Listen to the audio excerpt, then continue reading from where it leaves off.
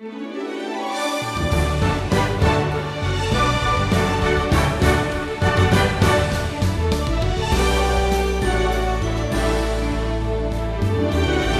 you become a follower of Jesus Christ, the Bible describes you as a sheep under the care of your good shepherd. That means that you can rest in the truth that he knows you, loves you, and desires and initiates a relationship with you. How could you be any more blessed than that? And also, how could you be any more obligated to serve and worship him? This is the Wisdom Journey with Stephen Davey. Today's message is called The Good Shepherd. Well, the Feast of Tabernacles has ended. There in John chapter 7, we saw Jesus remaining in Jerusalem. He's patiently teaching. He's enduring the antagonism of the scribes and Pharisees. And then we saw in chapter 9 how he miraculously healed a blind man, which angered the religious leaders even more. Now, what happens next is also recorded in the Gospel of John. This time we're in chapter 10.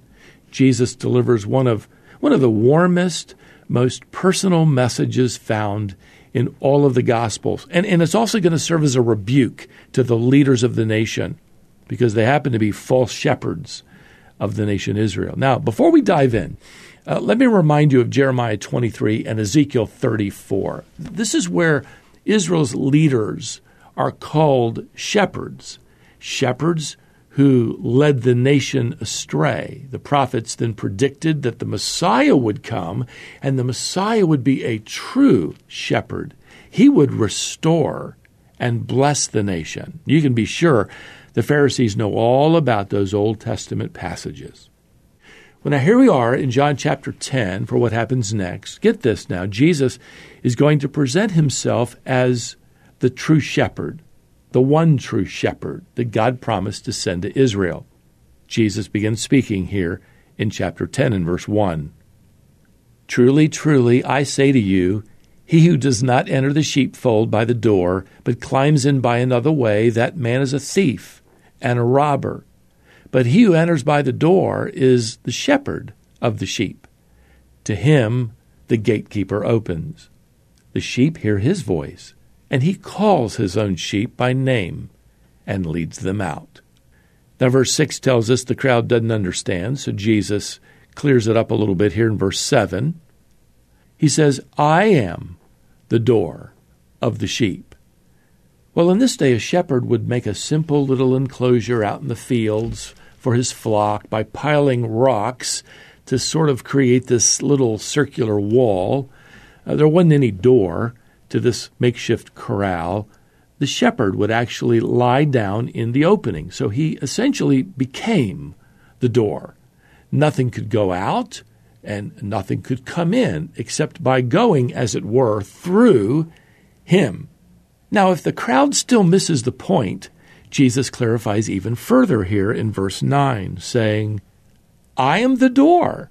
If anyone enters by me, he will be saved and will go in and out and find pasture. He's effectively saying, look, if you want to join the flock, I'm the only way in. Now with that, Jesus begins to point out the differences between himself, the true shepherd, and the false shepherds, the false teachers of Israel, particularly the Pharisees. He says here in verse 10, the thief comes only to steal and kill and destroy. I came that they, the sheep, may have life and have it abundantly. By the way, the word thief here is the original word kleptes. And from that word we get the word kleptomaniac. And the Greek word here refers to somebody who steals with cunning and with stealth. See, these false teachers aren't stupid people. They're not ignorant men, by the way. They're smart. They're strategic. They are intentionally misleading the sheep. They kill and destroy the flock. I think it's interesting that the word translated kill indicates killing for food. In other words, these false shepherds, they don't want to protect the flock. They want to live off the flock. Now, in verse 11, Jesus changes the analogy to emphasize what kind of shepherd he is. He says here, I am the good shepherd. What is it about this shepherd that makes him so uniquely good? Well, Jesus tells us the good shepherd lays down his life for the sheep. Now, the Lord's going to repeat that statement here in verses 15, 17, and 18. This expression, laid down his life, clearly refers to our good shepherd giving up his life as a sacrifice in order to save his flock.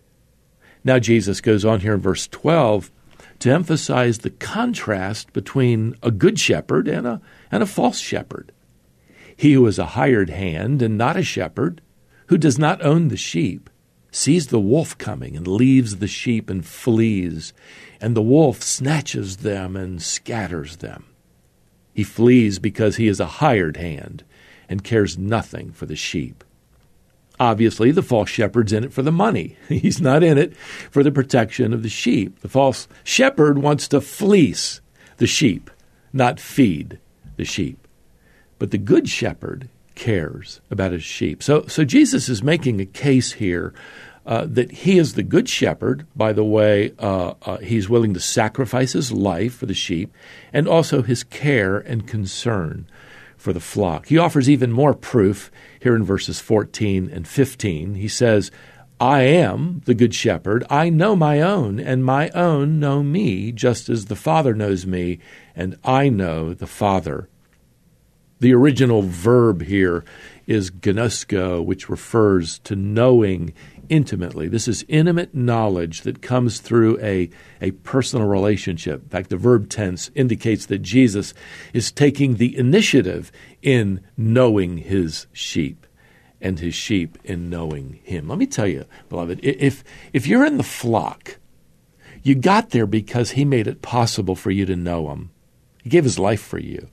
He opened your eyes to the truth of who he is. And you're learning all the time. Aren't you more and more about who your good shepherd happens to be?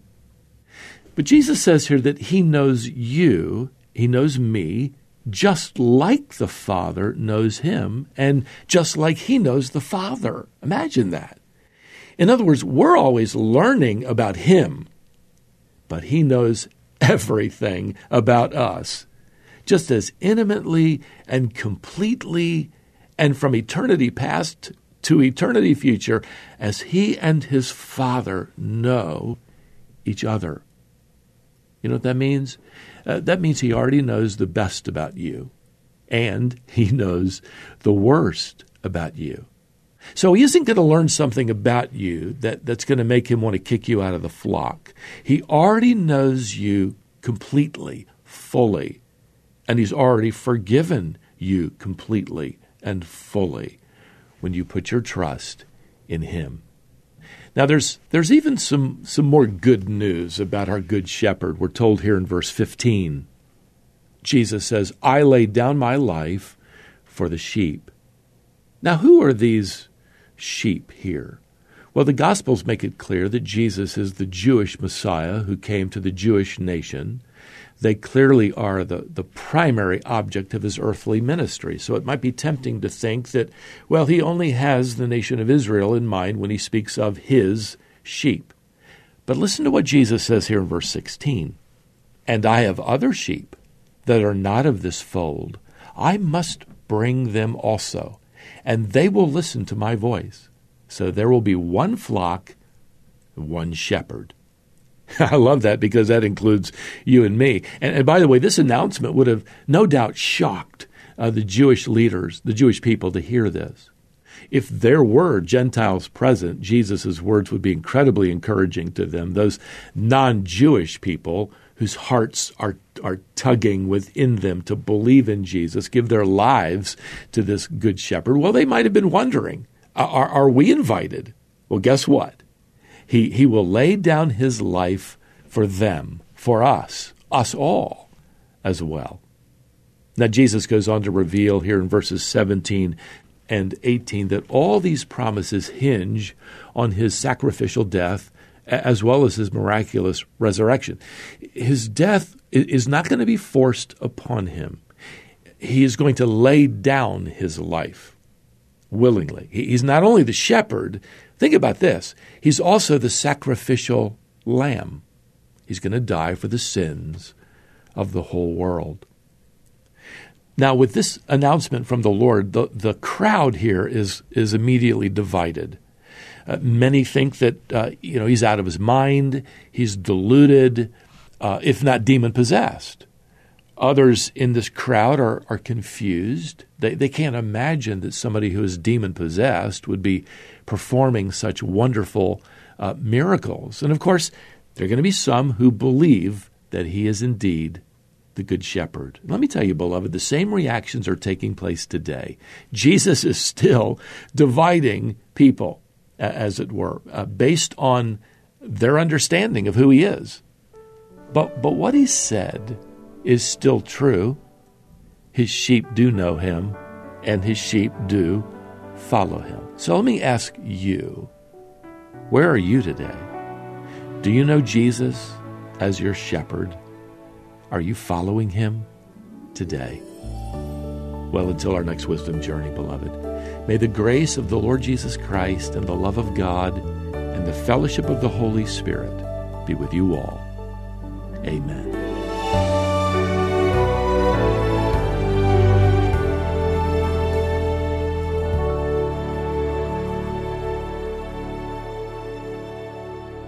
That was Stephen Davey and a lesson he called The Good Shepherd. I certainly hope that Jesus is your Good Shepherd today. If not, we have a resource that can help you understand the gospel and the offer God makes you. We call it God's Wisdom for Your Heart. Visit wisdomonline.org/gospel. If you're wandering spiritually and are in need of the Good Shepherd, read this today. Then join us next time to continue the wisdom journey.